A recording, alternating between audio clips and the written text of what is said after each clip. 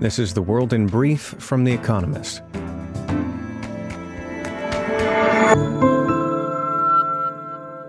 Our top stories. 2 cities in China said they would ease COVID-19 restrictions amid the continuing protests against the country's stringent measures.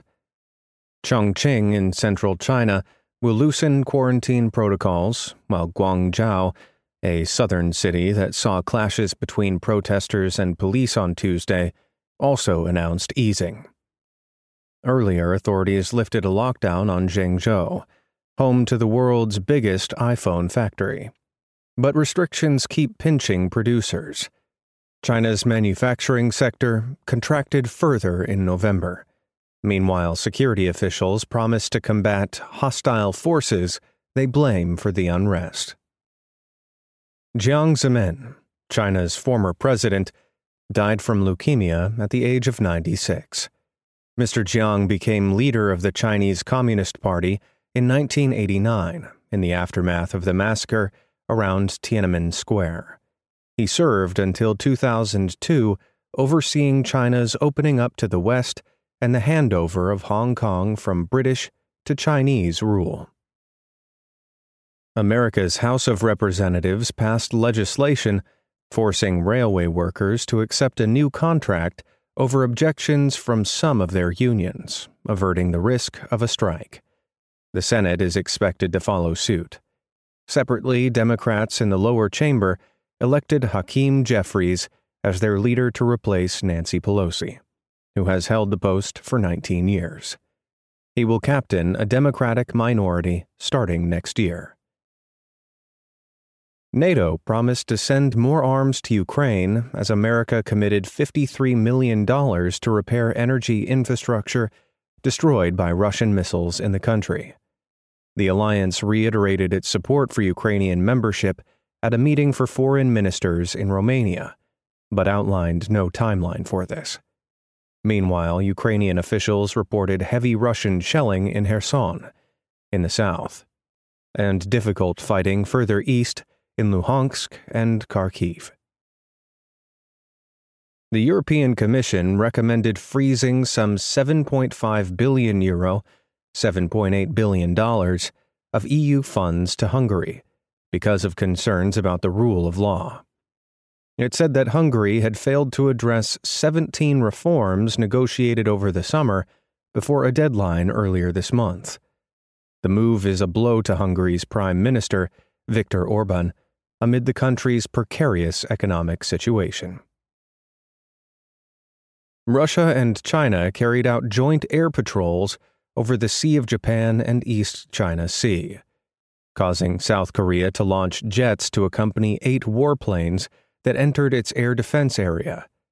The patrols consisted of strategic warplanes, including the Tupolev Tu-95 bombers known as the Bear, and marked the first time the countries had landed military aircraft in each other's airfields, according to Russia's defense ministry. Football World Cup. America defeated Iran to secure a place in the knockout round. Some Iranians celebrated the loss because they believed their team did not do enough to support ongoing anti-government protests. England, the Netherlands, and Senegal also booked their spots in the next stage. Qatar became the first host country to lose all 3 group games. And fact of the day: $170 billion, the worldwide revenues of the games industry this year, 5 times the global box office. And now here's a deeper look at the day ahead. A tense trip to China for a top Eurocrat. Charles Michel, the president of the European Council, will meet Xi Jinping, China's president, in Beijing on Thursday. After years of pandemic-imposed isolation, China is keen to reset its chilly relationship with Europe. Germany's Chancellor, Olaf Scholz, was invited to visit in November, and France's President, Emmanuel Macron, is expected early next year. But the timing for Mr. Michel, who chairs summits of EU leaders, is especially tricky. In the past week, demonstrations against draconian COVID restrictions have gripped China. Police are intimidating and detaining protesters. Mr. Michel is under pressure to comment, but must choose his words carefully. China needs little excuse to blame foreign forces for inciting domestic unrest. Ukraine will also be on the agenda. Mr. Michel and other European leaders want Mr. Xi to put pressure on Russia to end its invasion. The chances of success seem slim, though. Chinese officials recently canceled a video address by Mr. Michel to a trade expo in Shanghai when they learned he would be criticizing the war. Spain sets its sights on startups. Spain is not the easiest place to do business. It has good infrastructure and little petty corruption. But its legal traditions, in which it can seem as if everything not expressly permitted is forbidden, and unwieldy bureaucracy, can make starting and growing a company harder than it should be. The government hopes that a new law will change that, at least for startups. The bill, which should pass through the lower house of Parliament on Thursday, aims to lighten the load for founders by offering lower taxes, more favorable tax treatment for stock options, and other benefits for companies that are less than 5 years old and that generate less than €10 million, $10 million in annual revenue. The law should make life easier for digital nomads who fancy a move to Spain, too. Non-EU traditionals will be able to apply for a simplified visa and pay a lower rate of tax while working remotely from the country, provided that their paying clients are mainly based abroad. A challenge to India's opposition in Gujarat. On Thursday, voters head to the polls to elect a local government in Gujarat, a state of 70 million people in western India. The result is practically guaranteed. The Bharatiya Janata Party, which also rules the country, has won the last 6 elections in Gujarat. Still, the party is not taking any chances. Narendra Modi, the BJP Prime Minister who rose to national prominence as Gujarat's leader, has attended dozens of rallies in the run-up to the election. But watch the battle for second place. That spot has usually gone to Congress, India's hapless national opposition party.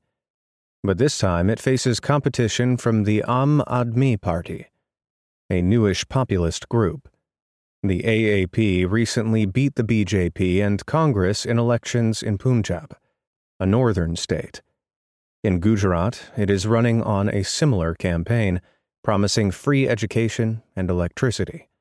Another strong showing would establish the AAP as a national force, and perhaps the strongest challenger to the BJP ahead of India's next general election in 2024. The soaring global cost of living. New York and Singapore are the world's most expensive cities, according to the latest worldwide cost of living survey from EIU, The Economist's sister company.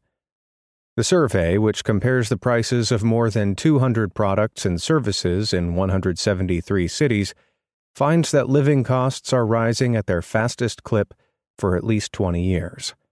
Prices in major cities are up an average of 8.1% in local currency terms over the past year. Russia's war in Ukraine is one cause, leading to higher food and energy prices. Supply chain problems caused by COVID-19 restrictions in China are another. Though 6 of the top 10 cities that have moved the most up the rankings are in America, the 2 biggest climbers are Russian. Western sanctions have driven up prices such that St. Petersburg has risen 70 places since 2021, while Moscow has shot up 88 slots to 37th place. A Beckman self-portrait goes under the hammer.